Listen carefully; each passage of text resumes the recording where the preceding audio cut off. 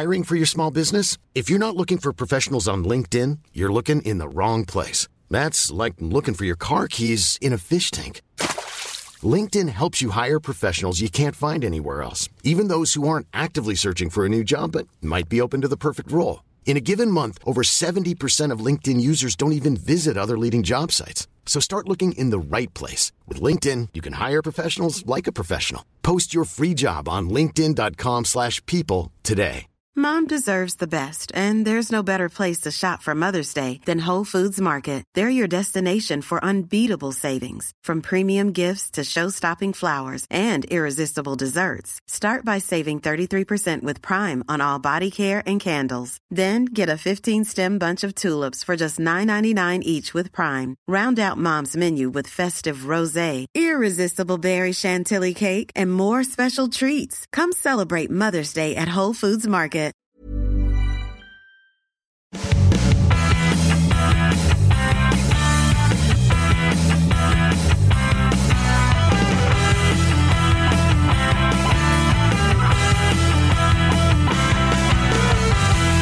Det har blivit dags för veckans avsnitt av Juniorpodden. Som vanligt har jag med mig, Mattias och Andreas bakom mikrofoner. Hej och välkommen Andreas. Ja, tackar, kul att vara tillbaka igen. Ja, som ni kanske hör, hoppas jag att ni hör rättare sagt, så har vi fått lite bättre mikrofoner och lite bättre grejer nu när vi spelar in. Så att nu ska ni förhoppningsvis tycka det är roligt att lyssna på avsnittet. Ja, är det kul att äntligen kunna göra en podd på riktigt, om man säger så, med bra utrustning så att det hörs på ett bra sätt. Så för man vet ju själv när man lyssnar att om det skorrar och är jobbigt, så det är ju inget roligt. Det finns inget värre än att liksom behöva sänka volymen för att det låter för mycket. Nej, och det är ju så att man själv har reagerat nu när man har lyssnat på en podd också, att det har låtit sådär, om man säger så. Ja, precis. Men nu så ska det vara löst i alla fall. Men jag tycker vi hoppar på direkt på juniorsvepet tycker jag.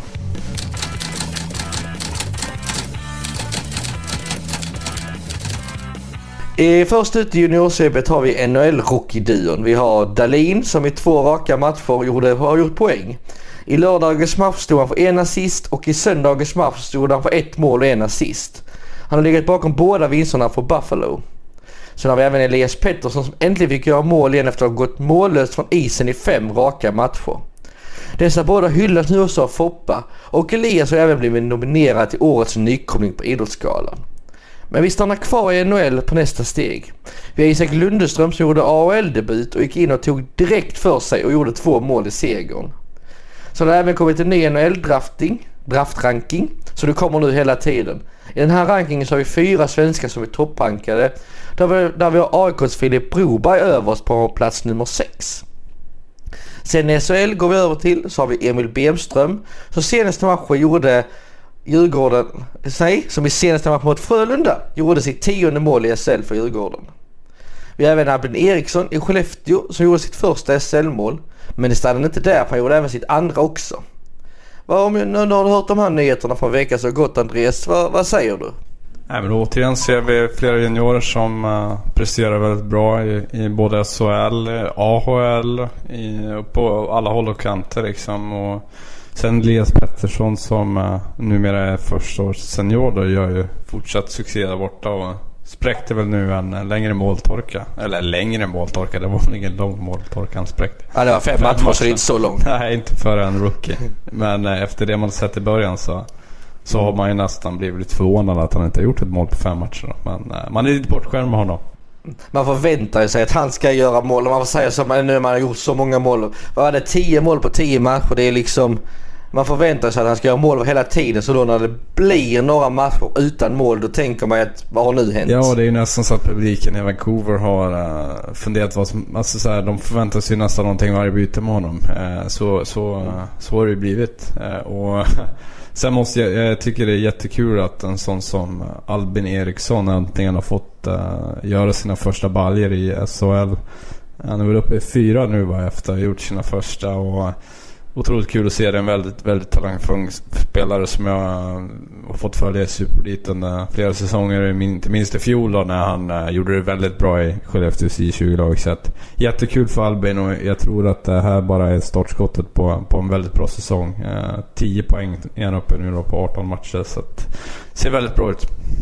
vi ska inte stanna för länge sen, men man har ju sett, det har varit riktigt juniorstämpel på SHL, och du har både Emil Bemström som har gjort 10 mål, du har Albin Eriksson som kommer in i Skellefteå, gör 2 mål och liksom sen bara plocka på assist på assist. För nu när jag kör ju juniorkollen och kollar efter varje omgång, då ser man, det är hela tiden Albin Eriksson är med och gör poäng, du har Emil Bemström och du har Lukas Elvenäs. Det är många juniorer som tar för sig i SHL. Ja, men på något vis känns det som att om man jämför för ett antal år sedan så var det väldigt, SHL tyckte jag var väldigt präglat av nordamerikaner som fyllde ut lagen på ett annat sätt än vad de gör idag. Jag tycker att där har klubbarna tänkt om lite, att istället för att ha en fjärde kedja med någon liksom hårdjobbande amerikan, så nu har man börjat verkligen fylla på alla lag underifrån, och det har gett effekt. Nu ser vi allt fler juniorer som tar för sig.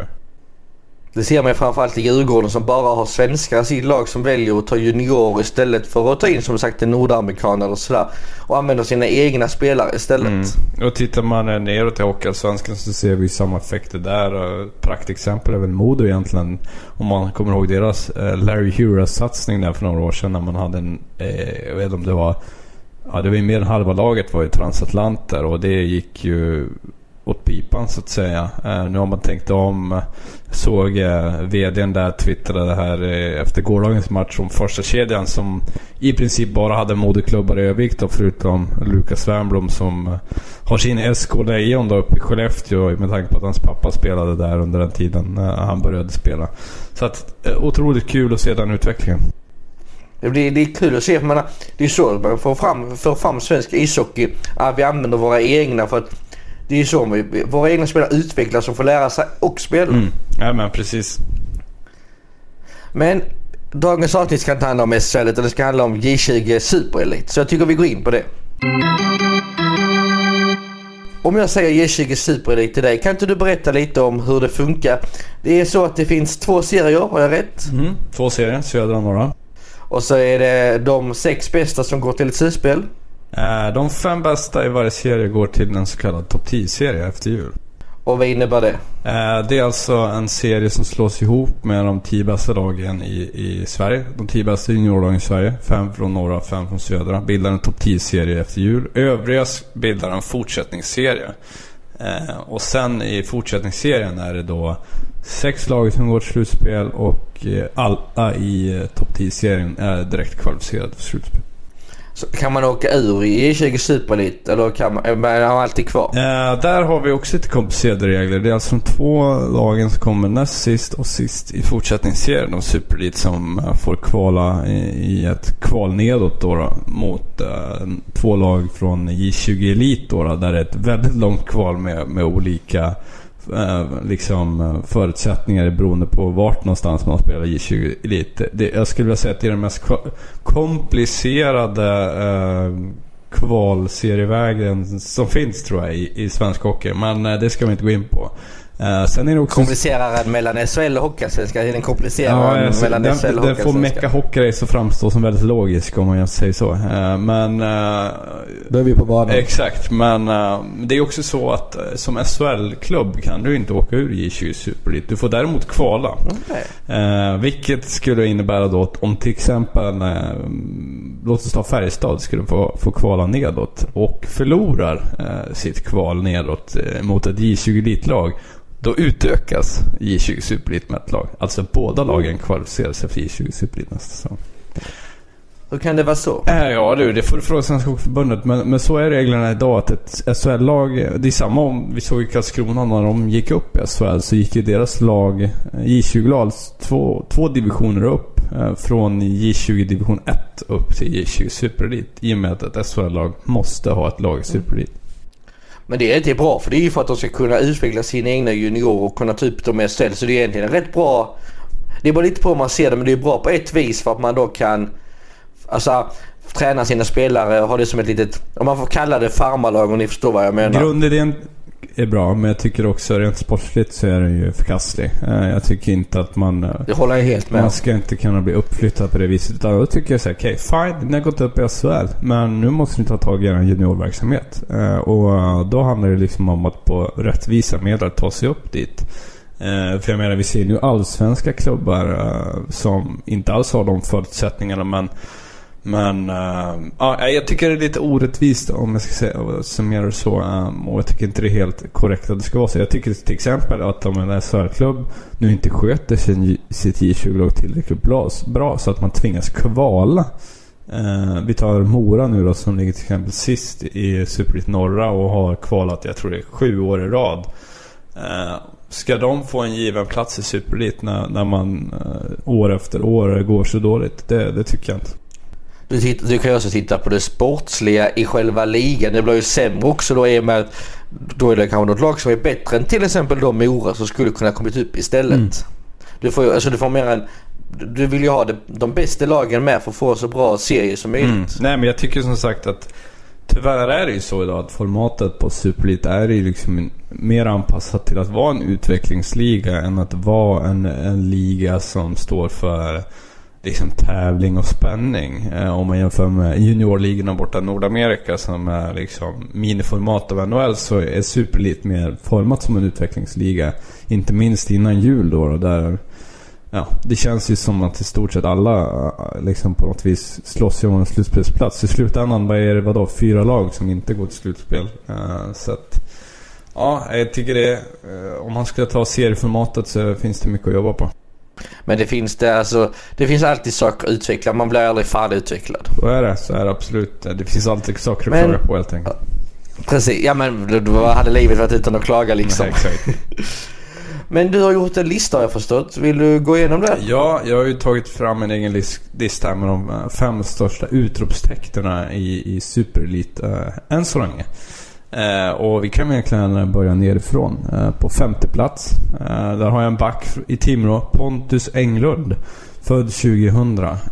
Kanske inte ett namn alla känner igen, men stod som rookie i fjol för 7 poäng på 21 matcher. I år har han tagit ett väldigt stort kliv. Det är en väldigt stor back också, 191 cm, 84 kilo. Och i år har han alltså gjort 11 mål och 18 poäng på 21 matcher. Alltså lika många som i fjol, men mer än dubbelt så många poäng som back. Och det tycker jag gör honom till ett stort utropstecken så länge. Man ska också komma ihåg att Timrå har ju gått sisådär. Jag tror de ligger på 7:e plats i dagsläget. Så att det här är ett av de stora utropstecknen så här långt i mina ögon. Jag tror jag är med så om honom. Vad har vi på 4:e plats? På 4:e plats hittar vi helgens storstjärna, skulle jag säga, Sion Nybeck, som även var med i U17-landslaget och tog brons förra veckan. Här är en otroligt skicklig spelare, som dessutom är första års junior, alltså han går första året på hockeygymnasium, men har ändå lyckats ta en plats i HVC 20-lag, som dessutom är regerande mästare. Innan spelade han 2 säsonger i division 2 med Alvesta och gjorde väldigt bra från sig där också. Men för att komma till årets säsong så har ju han imponerat stort där och gjorde i helgen framförallt 7 poäng i en och samma match. Det är rätt så ovanligt. Det är väldigt ovanligt, unikt, som tränaren Jonas Holmström sa. Och för mig är det här en av Sveriges största forwardstalanger just nu, och det visar han ju verkligen i helgen. Att göra så många poäng som förstaårs junior, det är unikt. Och det känns ju som att det är en grej som behövs. Om man tittar lite på hur det har gått både på Tre Kronor men även för våra juniorlandslag, så har inte riktigt rosat marknaden med målskytt. Du hade J20-laget eller U20-laget som gjorde 4 mål i sin inför JVM-turnering och så vidare. Utan vi behöver få fram lite mer forwards. Helt klart. Och då är det ju positivt att höra så som du säger nu. 7 poäng i en match. Det är ju riktigt bra. Ja, och han är ju inte den här notoriska målskytten, men han är ju extremt smart. Och inte minst i powerplay. Jag tror han gjorde, av de här 7 poängen, gjorde 6 i powerplay. Och det var ju dessutom 6 assist. Så det är en väldigt smart spelare och väldigt duktig med pucken. Det är en otroligt spännande spelare som jag tror att HV71 ser väldigt fram emot att få följa vidare, och det skulle inte förvåna mig om han har fått göra ett SHL-framträdande den här säsongen, även fast han är så. Det måste jag ju nästan, för är man så framträdande i J20 så borde man få chansen i SHL, tycker jag, för att visa vad man kan. Ja, alltså jag är ju två delar där. Ibland kan jag känna att vi ska liksom skynda långsamt på något vis. Men sen är det ju som du säger, gör man tillräckligt bra ifrån så det är klart man ska få chansen. Men ibland kan jag känna att det är lite väl mycket hets med det här, hur fort man ska komma upp i systemen och så vidare. Men helt klart, gör han sig förtjänt av det, det är klart han ska få chans. För det är det som ändå lockar lite. Jag kan ändå tänka mig till det som sporrar de som spelar i J20 att veta att man kan ta chansen upp i sitt A-lag och liksom få chansen att visa sig. För det är det alla vill ju. Det är så man liksom syns för scouter och så vidare liksom. Han är alltså, det är som sagt att ens få chansen i J20-laget i den här åldern är ju få förunnat. Han borde ju egentligen vara J18-spelare. Men, precis. Men ja, han har gjort fantastiskt bra sen. Jag vet att tränaren Jon Solmström är väldigt nöjd med honom. Kan tänka mig det. Det hade jag också varit om jag hade varit tränare. Ja, helt klart. Ska vi gå vidare? Plats nummer 3. Ett mer känt namn för de flesta i och med hans genombrott i SHL nu senaste tiden. Det är Noel Gunler i Luleå.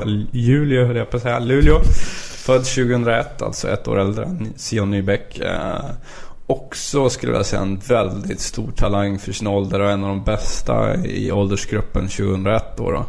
Och det har han inte minst visat nu då i SHL men även i Superelit. Totalt har han alltså gjort 13 mål och 27 poäng på bara 17 matcher i Superelit norra. Och det tycker jag säger det mesta om hans säsong så här långt. Och nu har han ju dessutom fått chansen i SHL 6 matcher tror jag, 3 poäng. Och här har vi desto mer än målskytt i mina ögon. Fantastiskt skott som också är väldigt ofta på rätt ställen på isen och skjuter väldigt mycket. Så att det här är ju nog mer den här målskytten en svensk hockey behöver på något vis. Så att, otroligt kul att se. Ja, det känns säkra nu när du går igenom den här listan och berättar om målskytt så känns det bättre för jag har varit lite orolig inför man, som sagt när man har sett liksom både vårt A-lag, Tre Kronor och även våra juniorlandslag. Man har känt att vi är bra fram till anfallet men vi har inte riktigt de här sista som är målskyttarna riktigt.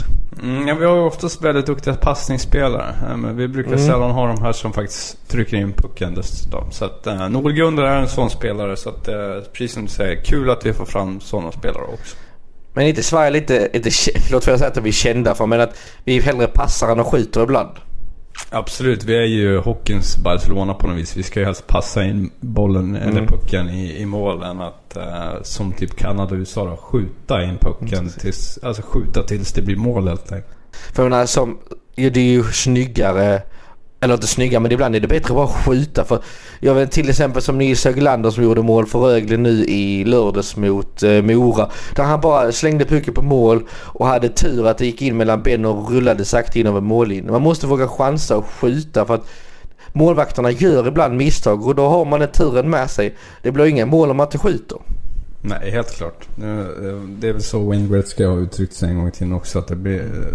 Du gör inga mål på de skotten du aldrig skjuter. Nej, precis. Exakt. Vad har du nästa på listan? Nummer 2, där har jag en kille som heter Gustav Lindberg i Linköping. Värvades från Västerås inför förra säsongen.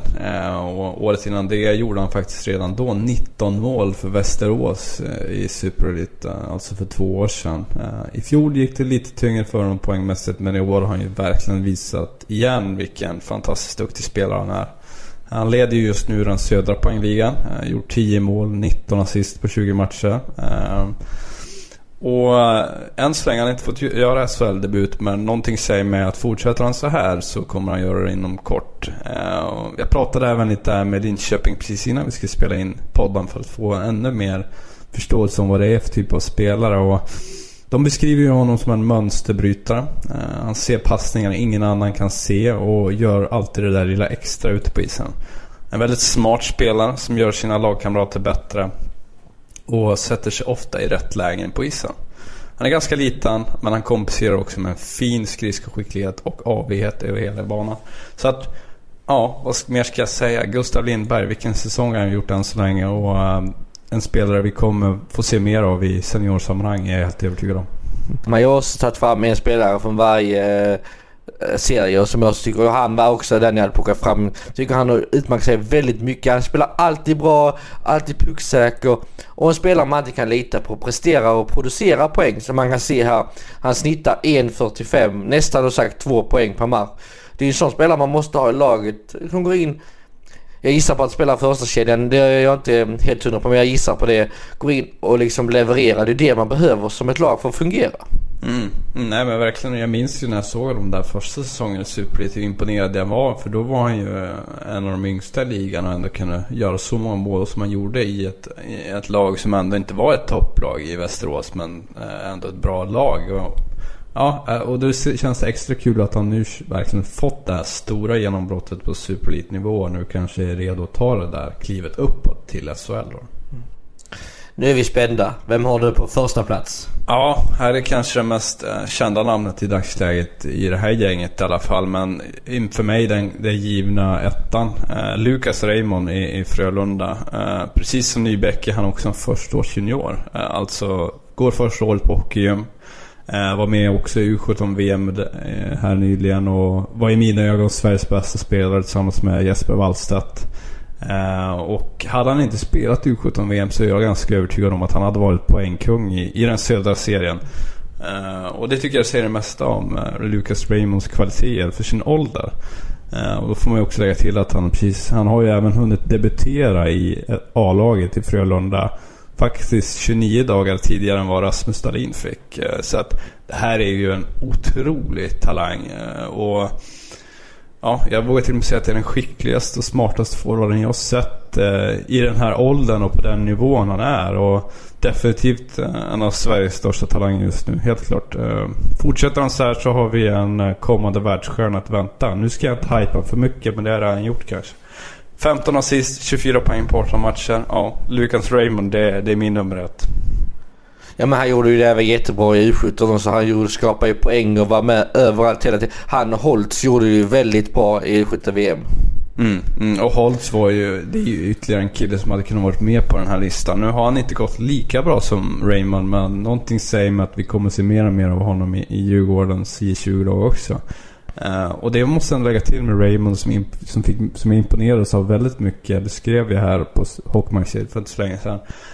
Det var ju just den här karaktären han visade upp också när han både i kvartsfinalen och i bronsmatchen han var ju i princip hela turneringen väldigt hårt uppvaktad och fick väldigt många tuffa tacklingar mot sig. Och både i kvartsfinalen och bronsmatchen fick han ju till och med kliva av skadad för att sen komma tillbaka och avgöra. Det var liksom, säger det mest om hans karaktär och fick mig på något sätt att tänka och jämföra med spelare som Peter Forsberg, Henrik Zetterberg, otroligt duktiga spelare som också var väldiga ledare och karaktär.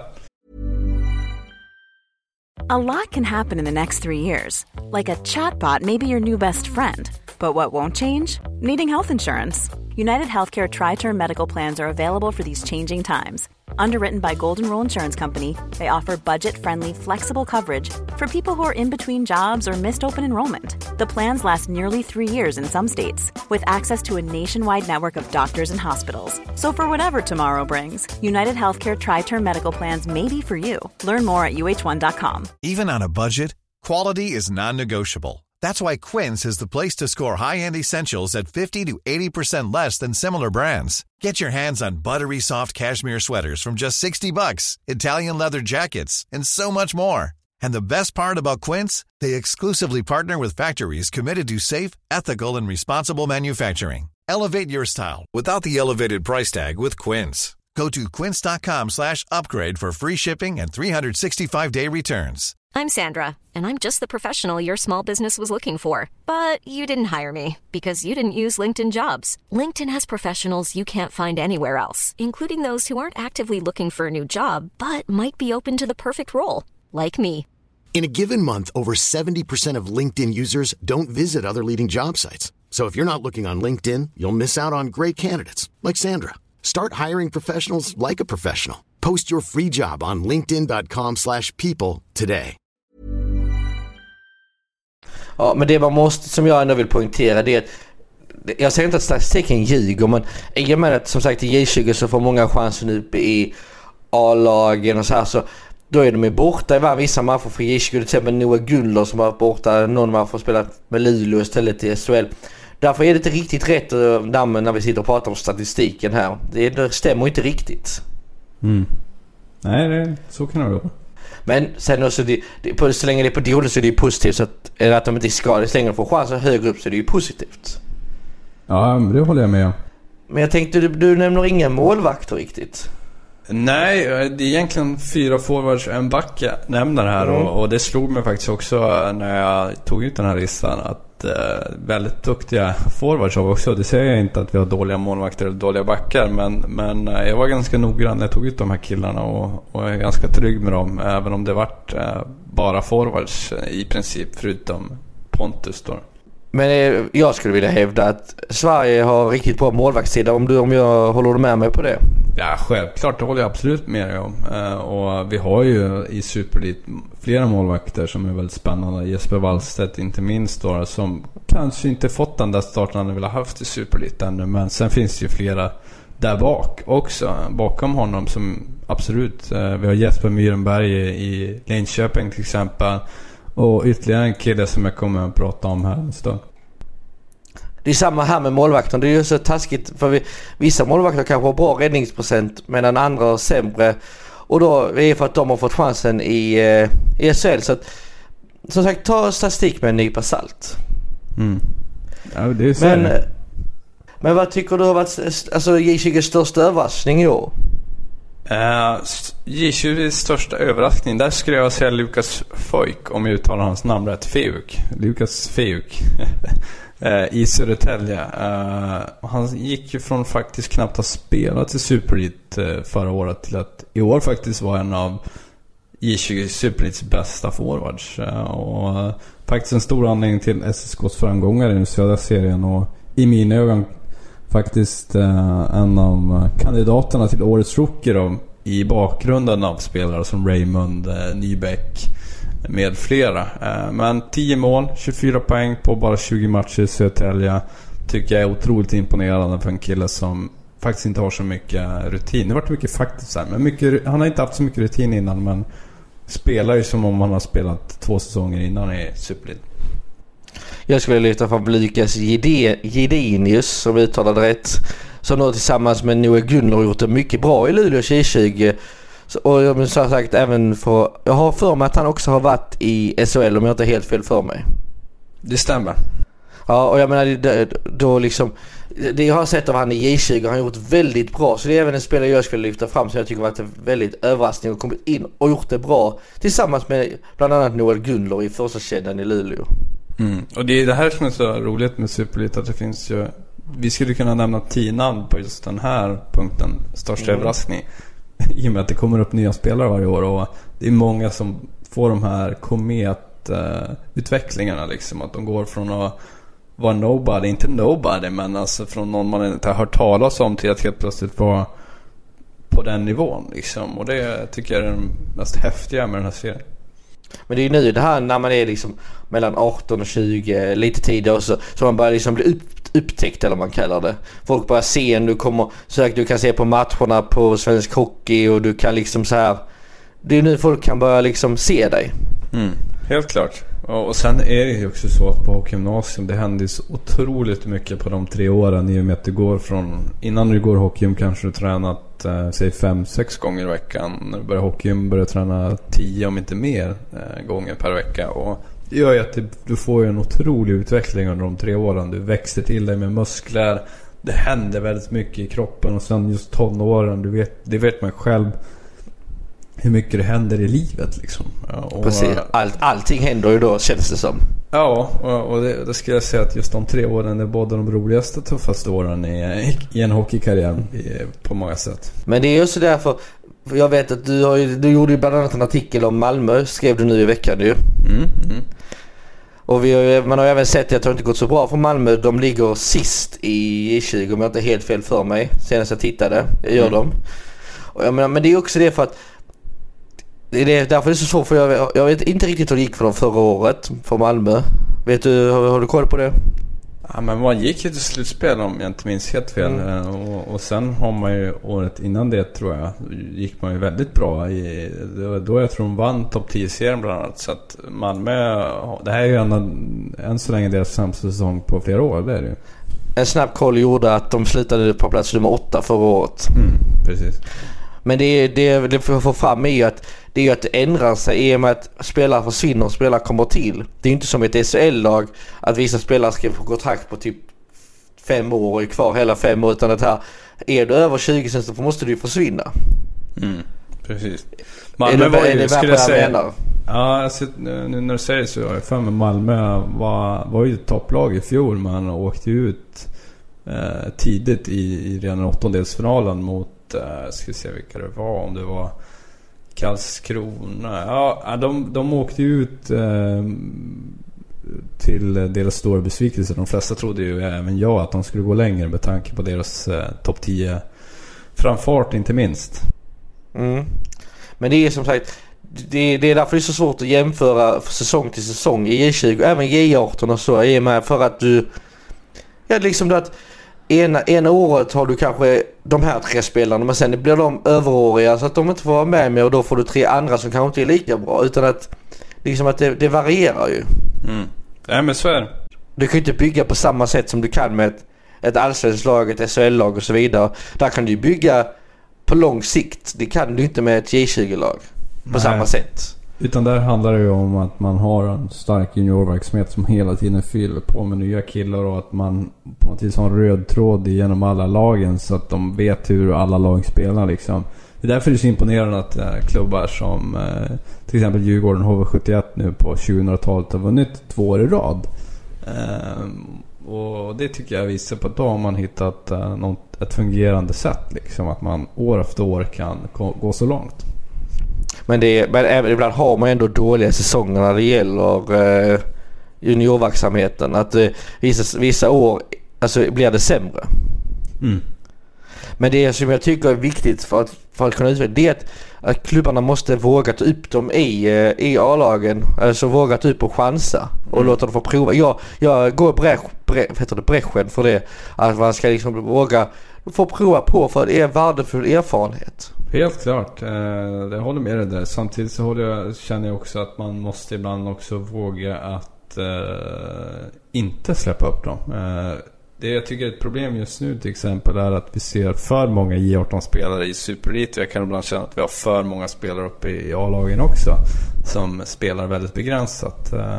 J20 Superelit har tyvärr börjat bli mer och mer en J18-serie i mina ögon, och där någonstans kan jag känna att både klubbar och förbund borde ta mer ansvar för att faktiskt begränsa hur pass fort det ska gå uppåt. Men jag håller med dig såklart att man ska även våga släppa upp dem, och det någonstans känner jag ändå att de flesta har börjat göra det. Problemet har väl snarare blivit nu, tycker jag, att man släpper upp vissa för tidigt, och att det är för många som sitter på bänken och åker runt på bortamatcher och spelar begränsat, och det tror jag hämmar utvecklingen för många. Men är det så negativt, och om man är bra, man får chansen högre upp lite, det är bara bra att man får liksom bättre utmaning, för då är man kanske för bra för, om man säger att man spelar J8, så är man kanske för bra, för det är inte då bättre att få chansen i J20. Absolut, så är det ju. Tyvärr tycker inte jag att det är fallet alla gånger att man är för bra för J18, utan där handlar det ju ibland, tror jag, många gånger om att man kanske klubbar får press från agenter, spelare, föräldrar att de ska upp vid en viss tidpunkt för att inte byta klubb. Det är min uppfattning att det tyvärr är så.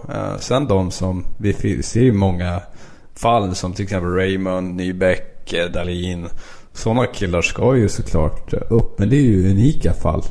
Många, de övriga tycker jag ju ibland att det även för dem går lite fort uppåt, och det tycker jag är ett problem.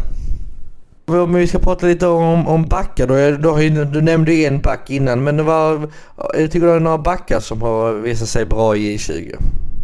Ja, men det tycker jag faktiskt. Vi har bland annat en back i Luleå, Kalle Bem, som uttalar hans namn rätt. B-E-H-M, Bem.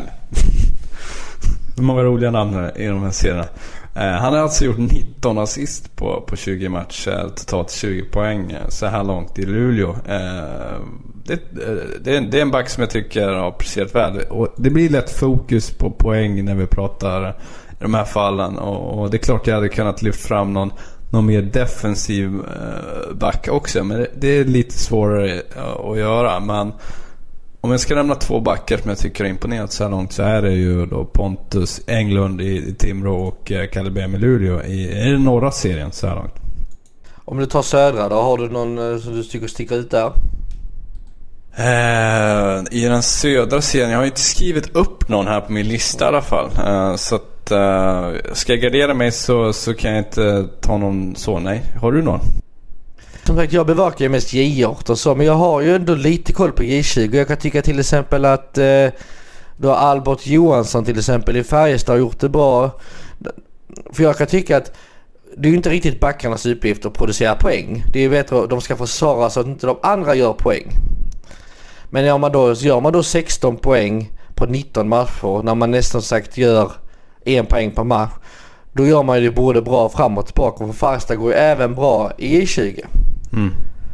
Exakt. Så där är spelare jag skulle lyfta fram.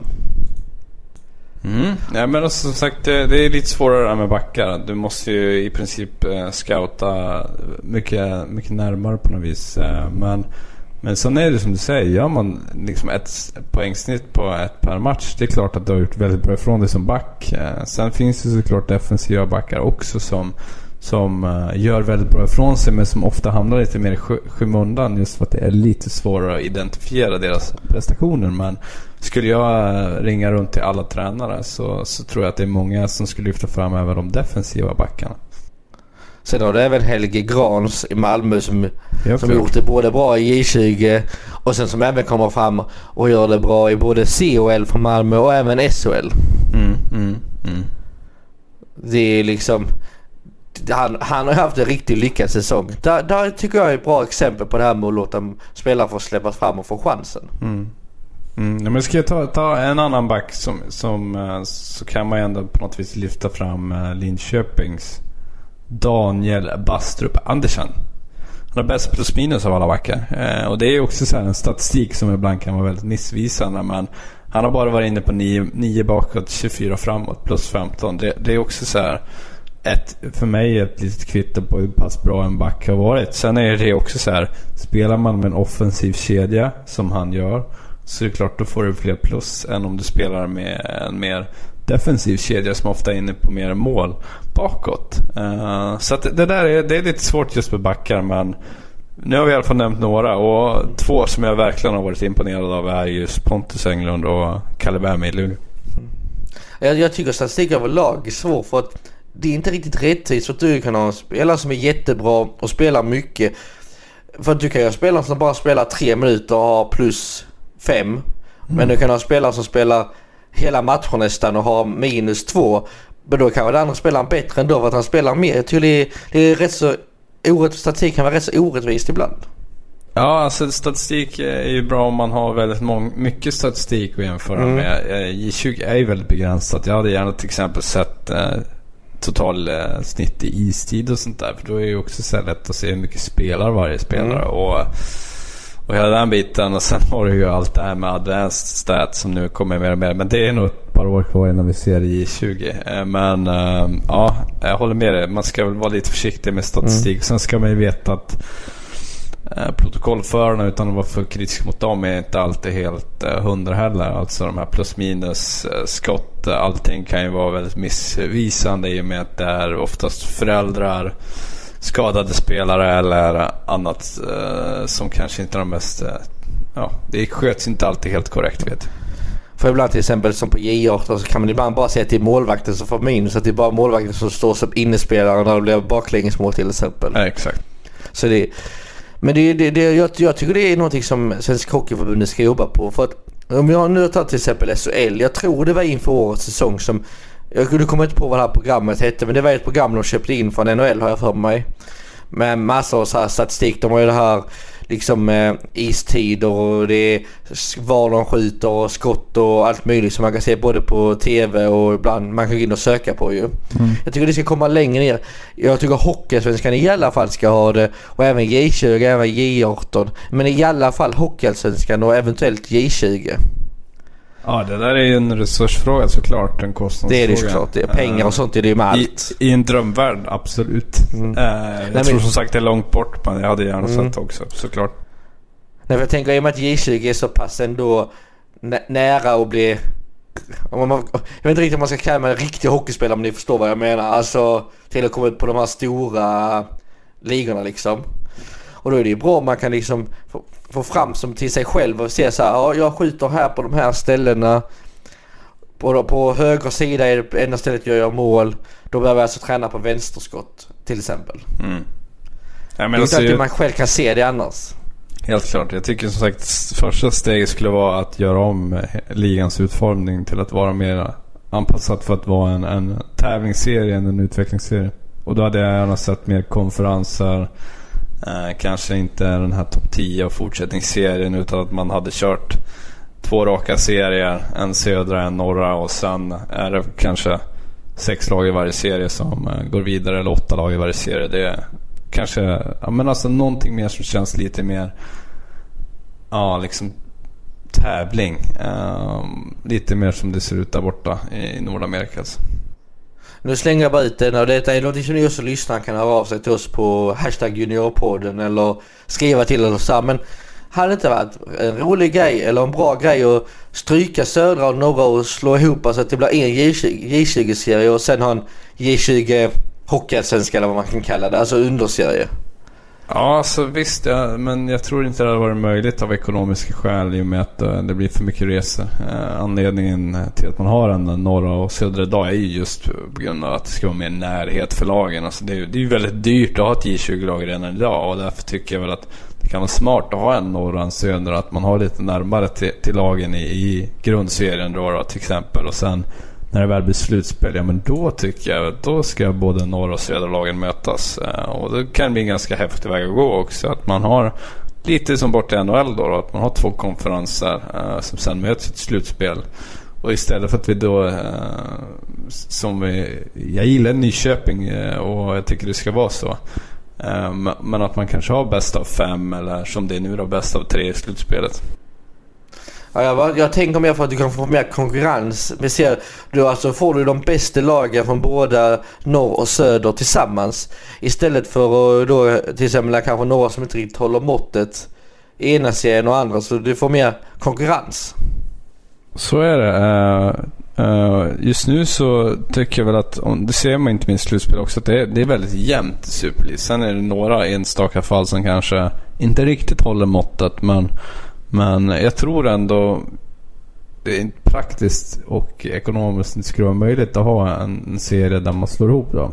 Även om det kanske hade varit av konkurrensskäl det bästa, så tror jag inte det är möjligt att genomföra.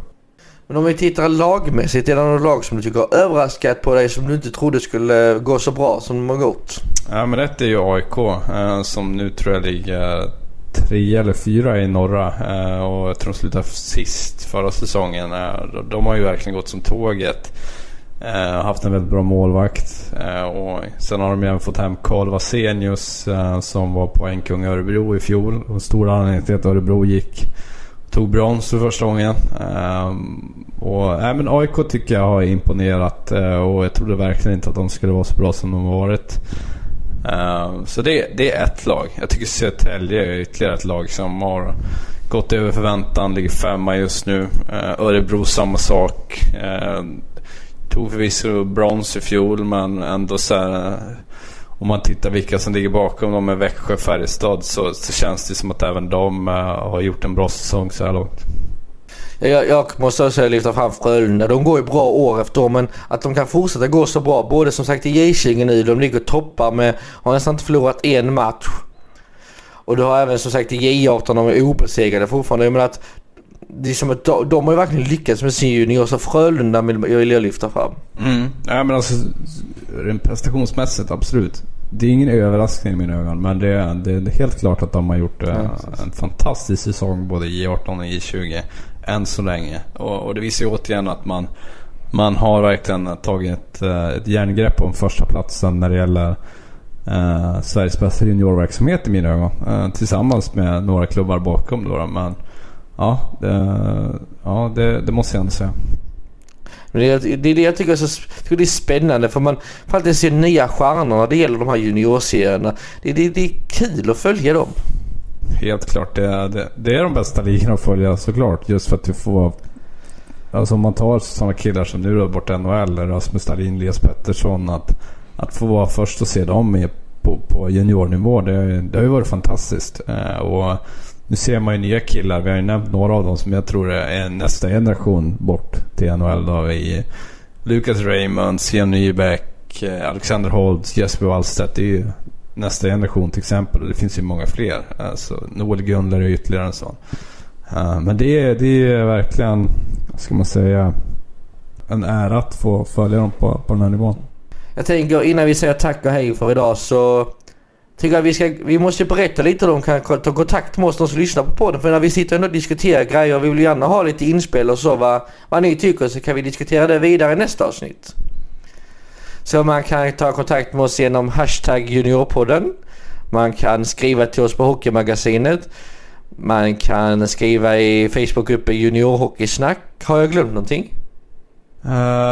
Nej, men det är väl ungefär det. Instagram har vi, Twitter har vi. Det går ju att kontakta oss på olika sätt, absolut. Där ni finns, där finns vi, rättare sagt, kan man säga. Helt klart. Vi är överallt. Då återstår det bara att säga tack och hej, och så hörs vi nästa onsdag igen. Tack för att ni lyssnar. Tack. Hej hej.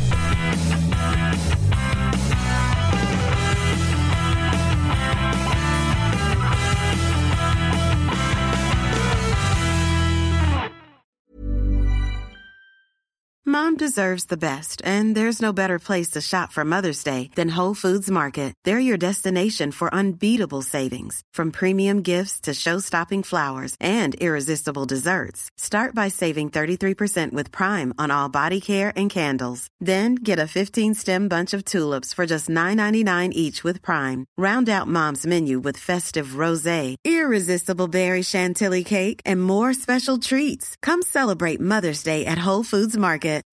When you need mealtime inspiration, it's worth shopping Kroger, where you'll find over 30,000 mouth-watering choices that excite your inner foodie. And no matter what tasty choice you make, you'll enjoy our everyday low prices, plus extra ways to save, like digital coupons worth over $600 each week. You can also save up to $1 off per gallon at the pump with fuel points. More savings and more inspiring flavors make shopping Kroger worth it every time. Kroger, fresh for everyone. Fuel restrictions apply.